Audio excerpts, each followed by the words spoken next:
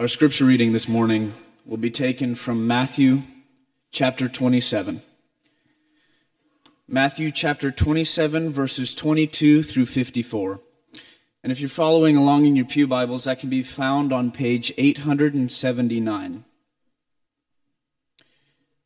Matthew chapter 27, verses 22 through 54. Pilate said to them, "What then shall I do with Jesus who is called Christ?" They all said to him, "Let him be crucified." And then the governor said, "Why? What evil has he done?" But they cried out all the more, saying, "Let him be crucified." When Pilate saw that he could not prevail at all, but rather that a tumult was rising, he took water and washed his hands before the multitude, saying, "I am innocent of this just person. You see to it." And all the people answered and said, "His blood be on us and on our children." Then he released Barabbas to them, and when he had scourged Jesus, he delivered him to be crucified. Then the soldiers of the governor took Jesus to the praetorium and gathered the whole garrison around him. And they stripped him and put a scarlet robe on him. When they had twisted a crown of thorns, they put it on his head, and a reed in his right hand. And they bowed the knee before him and mocked him, saying, "Hail, King of the Jews!" Then they spat on him and took the reed and struck him on the head. And when they had mocked him, they took the robe off him, put his own clothes on him, and led him away to be crucified. Now as they came out, they found a man of Cyrene, Simon by name. He they compelled to bear his cross. And when they had come to a place called Golgotha, that is to say, place of a skull, they gave him sour wine mingled with gall to drink. But when he had tasted it, he would not drink. Then they crucified him and divided his garments, casting lots, that it might be fulfilled which was spoken by the prophet. They divided my garments among them, and for my clothing they cast lots. Sitting down, they kept watch over him there, and they put up over his head the accusation written against him, "This is Jesus, the King of the Jews." Then 2 robbers were crucified with him, one on the right and the other on the left. And those who passed by blasphemed him, wagging their heads and saying, "You who destroy the temple and build it in 3 days, save yourself. If you are the Son of God, come down from the cross." Likewise, the chief priests, also mocking with the scribes and the elders, said, "He saved others. Himself he cannot save. If he is the King of Israel, let him now come down from the cross, and we will believe him. He trusted in God. Let him deliver him now, if he will have him. For he said, 'I am the Son of God.'" Even the robbers who were crucified with him reviled him with the same thing. Now from the 6th hour until the 9th hour there was darkness over all the land. And about the 9th hour Jesus cried out with a loud voice, saying, "Eli, Eli, lama sabachthani?" That is, my God, why have you forsaken me?" Some of those who stood there when they heard that said, "This man is calling for Elijah." Immediately one of them ran and took a sponge, filled it with sour wine, and put it on a reed, and offered it to him to drink. The rest said, "Let him alone. Let us see if Elijah will come to save him." And Jesus cried out again with a loud voice, and yielded up his spirit. Then behold, the veil of the temple was torn in two from top to bottom, and the earth quaked, and the rocks were split, and the graves were opened, and many bodies of the saints who had fallen asleep were raised. And coming out of the graves after his resurrection, they went into the holy city and appeared to many. So when the centurion and those with him who were guarding Jesus saw the earthquake and the things that had happened, they feared greatly, saying, "Truly, this was the Son of God."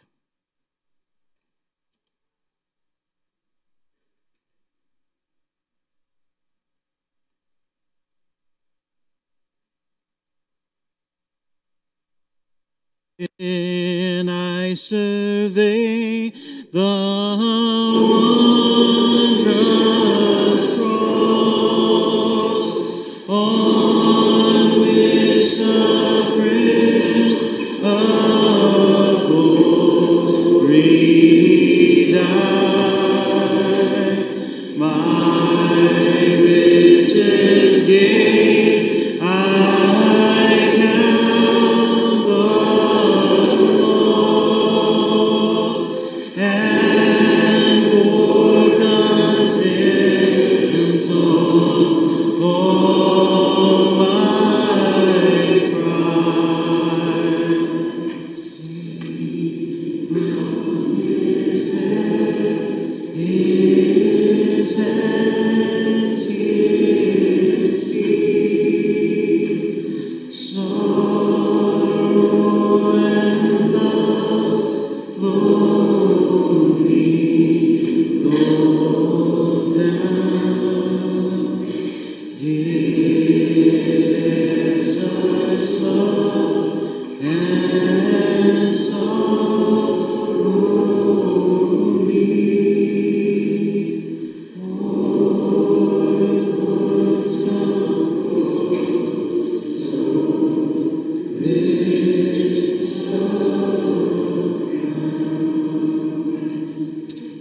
How do you feel? What words come to mind after we have sang and after we have read about the crucifixion of our Lord, and we have sang those songs that have reminded us? What words come to mind? What thoughts come to mind? What feelings overtake you as you hear this? What comes to mind is a cross, and it's pretty amazing that a cross is the symbol, for whatever reason, has been chosen to represent Christianity.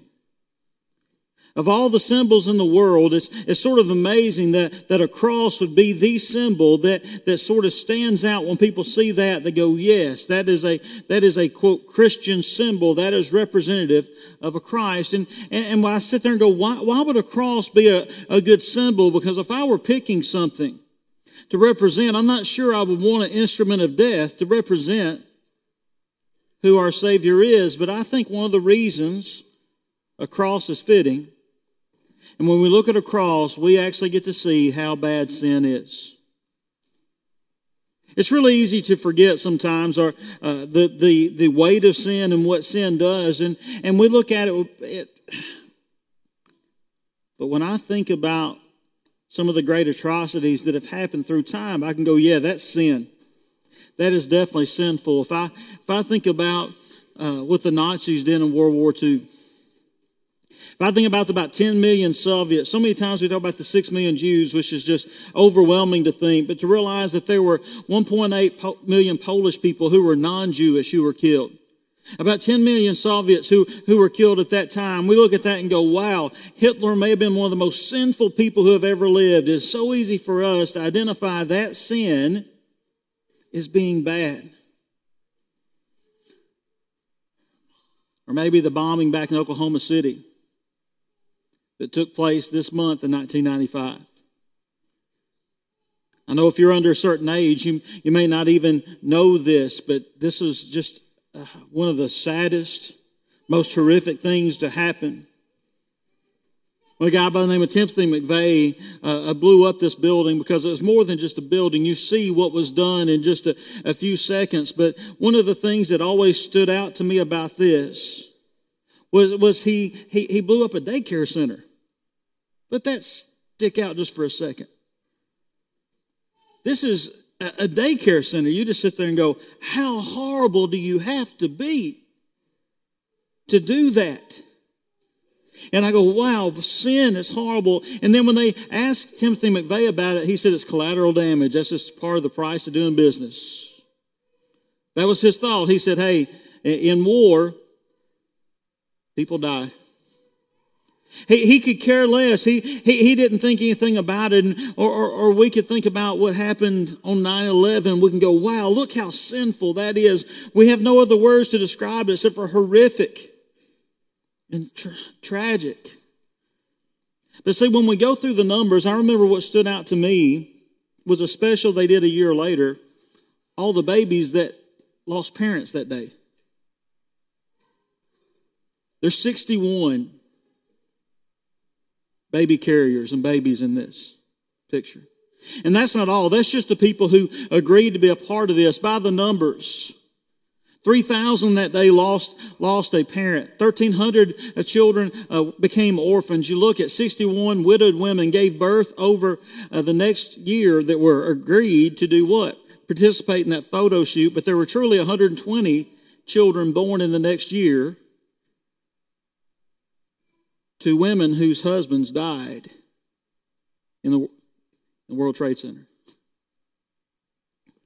We look at that and we think about how bad sin is. We have to realize the wages of sin is death. If you were to turn on the news this morning, you'd see that there's a series of explosions in Sri Lanka today where the bombs have been set in really nice hotels and in church buildings. And so far, the death toll's up to about 207. We look and we go, wow, that is death. We sit there and we can see how bad that is, but to realize that Romans 6:23, we see that the wages of sin is death. The payoff for sin is spiritual death. Isn't it amazing that the cross has become like jewelry? That is something that, I'm not saying there's anything wrong with it. I'm thankful that people are proud of Jesus, and I'm thankful for that. But I sit there and think about, I don't see people walking around and wearing a small electric chair around their neck. Or walking around with what? With a something to a syringe to symbolize a lethal injection, because what a cross was a method of what? Capital punishment. That's what it was seen as. It was seen as the worst way to die.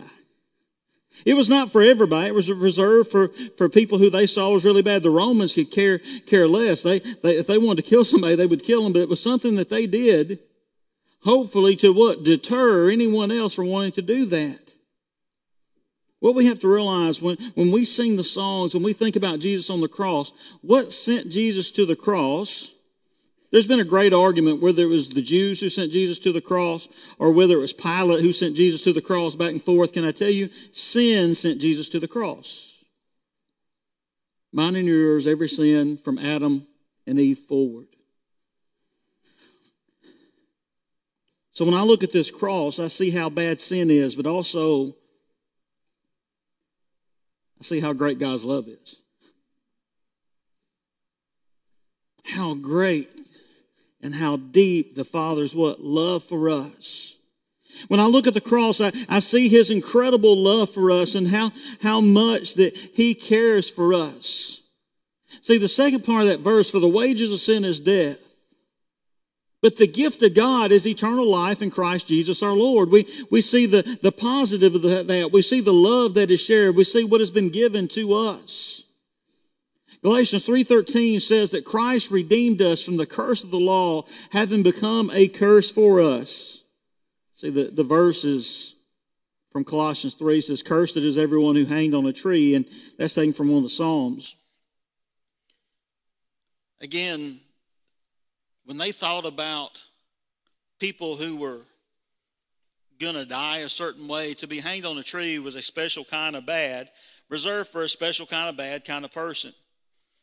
They believed in a doctrine, and some people believe in it today, called divine retribution. Here's what that means. If a tornado hit your house, they believe you must have been really sinful, and that's how God was going to punish you.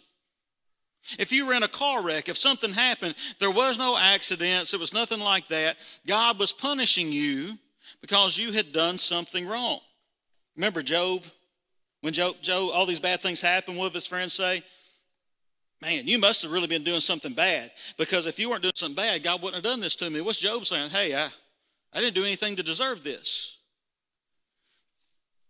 When the people in the world looked and saw Jesus hang on a cross, what did they think? They didn't think, wow, God is a loving God. They thought, how horrible a person that must be, because that's how He died.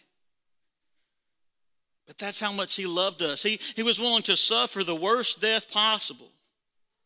For what? For us.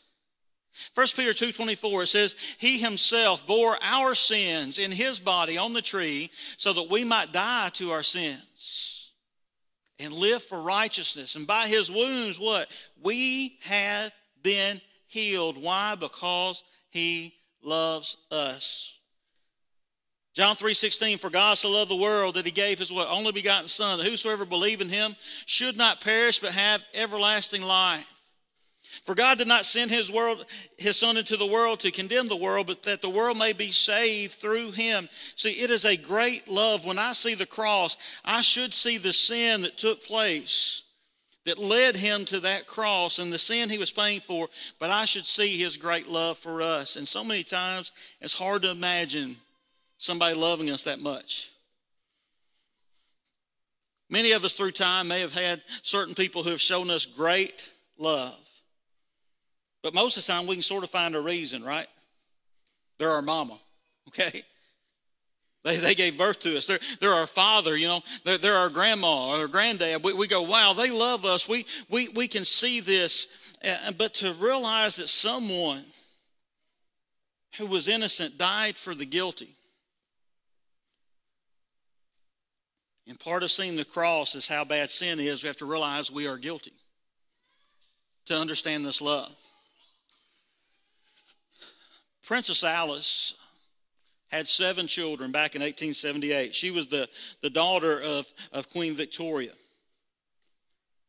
And what was going on is there was a plague that was sweeping through. It was black diphtheria. It's one of the things that we are vaccinated against now. And it was sweeping through, and it was taking the lives of many people. It was incredibly contagious, and if you had this, what would they do? They would quarantine you off away from people, and if you lived through it, good. If you did not, that way you would not infect other people. Princess Alice was seen to be an incredibly loving mom to her 7 children, and she had already had 2 children during this epidemic who had passed away. One of her sons, named Ernest, came down with this black diphtheria. He was really sick, and they took him and put him in a room by himself, and they had medical professionals and they had servants taking care of him, and they would not allow his mom to come in there. Why? Because they did not want this royalty to die. They did not want her to die, and so she would stand outside that door and look in because she wanted to see her baby. She wanted to see her son. And one day what she heard was Ernest ask the servants who were taking care of him, and says, why doesn't Mama kiss me anymore? What did this mama do? She blew past everybody, jumped in bed with him, and began to kiss him and hold him. What happened to her? She died. But she would not allow her son to feel unloved and alone. That is what she did. We need to realize when we see a cross, our Savior did not want us to be unloved and feel alone. He came to this earth, and he came here to make a difference in our life, to save us so that we may know his great love and follow him. See, perfect love toward an imperfect being. That's God's love, and it is that great. That is how he loves me and loves you. And we looked and see, for all of sin and fallen short of the glory of God, Romans 3, verse 23. And all of us are what? Justified freely by his grace through the redemption that came through Jesus Christ. Through his love, we have salvation. But God demonstrates his own love for us, in that while we were still sinners, he did what? He died for us, Romans 5, 8. See, the story isn't over. So many times, and I can be very guilty of this, we focus a lot on the cross, but that's not the full story. We focus on the cross, it's not the full story, because even though the cross has become the symbol, I don't know how you do a symbol for an open grave, but we need one. Because a cross without an open grave, then when we die, we stay in the ground. We're never resurrected. See, without an open grave, we can live a good life. Our sins can be taken away, but guess what? There's no eternal life. There's no rebirth. None of those things. And look here, when we keep reading in Mark 16, verses 3 through 7, it said, and they were saying to one another, who will roll away the stone from the entrance for us? And looking up, they saw that a stone had been rolled away, and it was large. And entering the tomb, they saw a young man sitting on the right side, dressed in a white robe, and they were alarmed. And he said to them, do not be alarmed. You seek Jesus of Nazareth, who was crucified. He is risen. He is not here. See the place where they laid him, but go tell the disciples and Peter that he is going before you to Galilee. There you will see him just as he has told you. Can you imagine them getting there? They're going to do what? Take care of a dead body. And they get there and realize that they have a living Savior. See, everything has changed with that empty tomb. I do find it interesting we focus more on one than the other. Maybe it's that we like the guilt more than the celebration. Christianity should be a very joyful experience. It should be who we are. We have hope. We have things. And what gives us that hope? Yes, our sins must be taken away, but also Jesus must rise from the dead. If not, it is an incomplete story. We must realize that there are many people who have died for what they believe in. Throughout time, there are many, many, many people who have died for what they believe in. But you know what? Only one came out of the ground. That's what separates him. Remember what else? Yes, he was perfect. Yes, he died for us. He died out of love, and they put him in the ground. But the third day, he arose, and that makes everything different. And why? Because through that, he shows us how powerful God is and how powerful he is, how he is different than anyone else who has ever lived. That's what Paul said in 1 Corinthians 15, verse 3. He says, for I passed on to you as first importance, that Christ died for our sins according to the Scripture, and that he was buried, and that he was raised on the third day according to the Scriptures. He was death, burial, and he was resurrected. Mark 9, verse 31, what Scriptures? The Son of Man is going to be delivered in the hands of men, and they will kill him, and when he is killed, 3 days later, he will rise. He said this is what is going to happen. Paul says it like this in 1 Corinthians 15, verse 17. It says, if Christ has not been raised, your faith is futile, and you are still in your sins. He said, even if he has died on a cross, if he is still in the ground, our faith is futile. We can know that he was raised. Pilate ordered the tomb to be guarded. After the body was gone, he sent everyone out to do what? You better believe the Jews that wanted him dead and the Romans who crucified him wanted to find that body. They went out and they could not find a dead body. They found a living Savior. 1 Corinthians 15:6 said that after Jesus had been raised, he appeared to over 500 people. You think about that. He is risen. We can know that. And knowing that he is risen, one thing we have to think about is this. Paul said this in Romans chapter 1. Paul said, Paul, a servant of Christ, Jesus, called to be an apostle, set apart for the gospel of Christ, which he promised beforehand through his prophets in the Holy Scriptures, concerning his Son, who was descended from David according to the flesh, and was declared to be the Son of God in power to the Spirit of holiness by his resurrection from the dead, Jesus Christ the Lord. He said, here's when we knew for sure that he was the Son of God, when he was resurrected. When the tomb was empty, we can go, yes, he is the Son of God. Paul said it affected us this way, through whom we have received grace and apostleship to bring about the obedience of faith for the sake of the name among you all nations, including you who are called to belong to Christ Jesus. What does he say? Because Jesus Christ died on the cross, because the tomb is empty,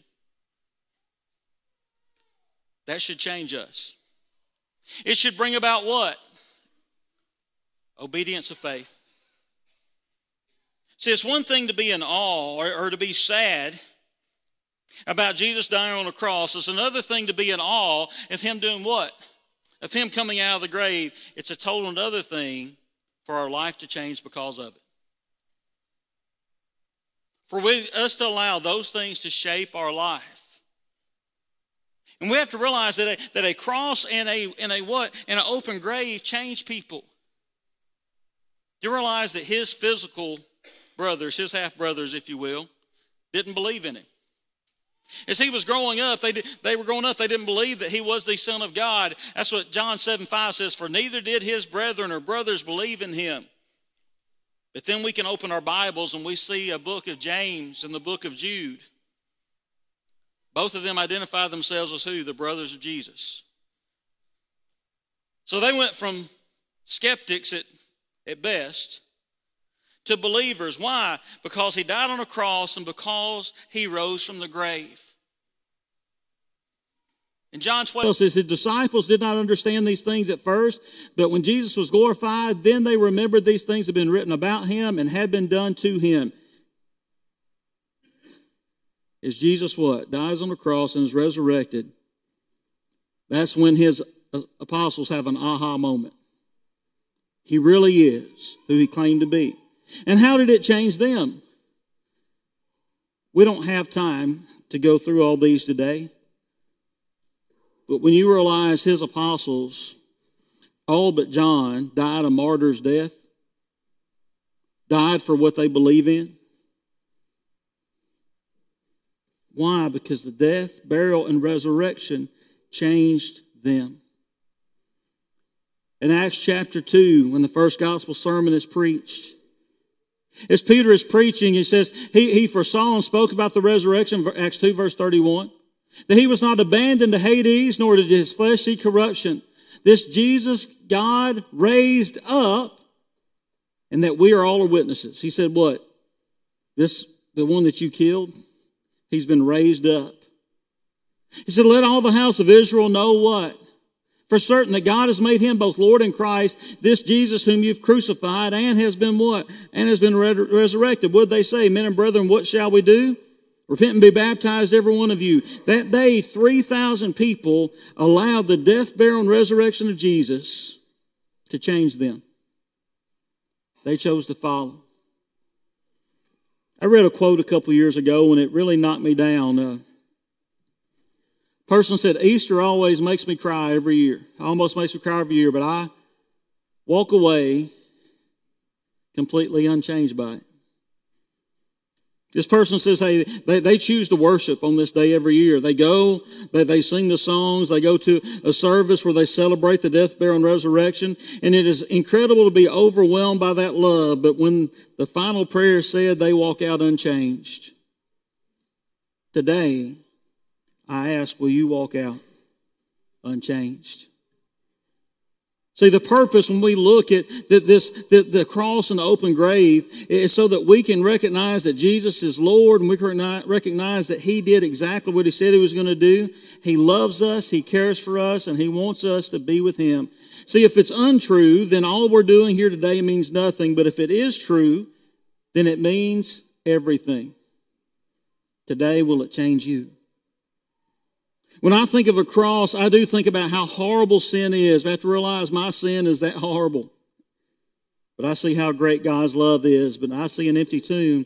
I see his power over life and power over death. And through all that, I see his love and power. And it makes me want to follow him even more closely. Today, what does that do to you? Today, if you're not a Christian, it'd be awesome if you did what Teresa and Logan did earlier this week. If you'd make that decision today to do what? Choose to be baptized for remission of your sins. Do you know what we do when we do that? According to Romans 6, we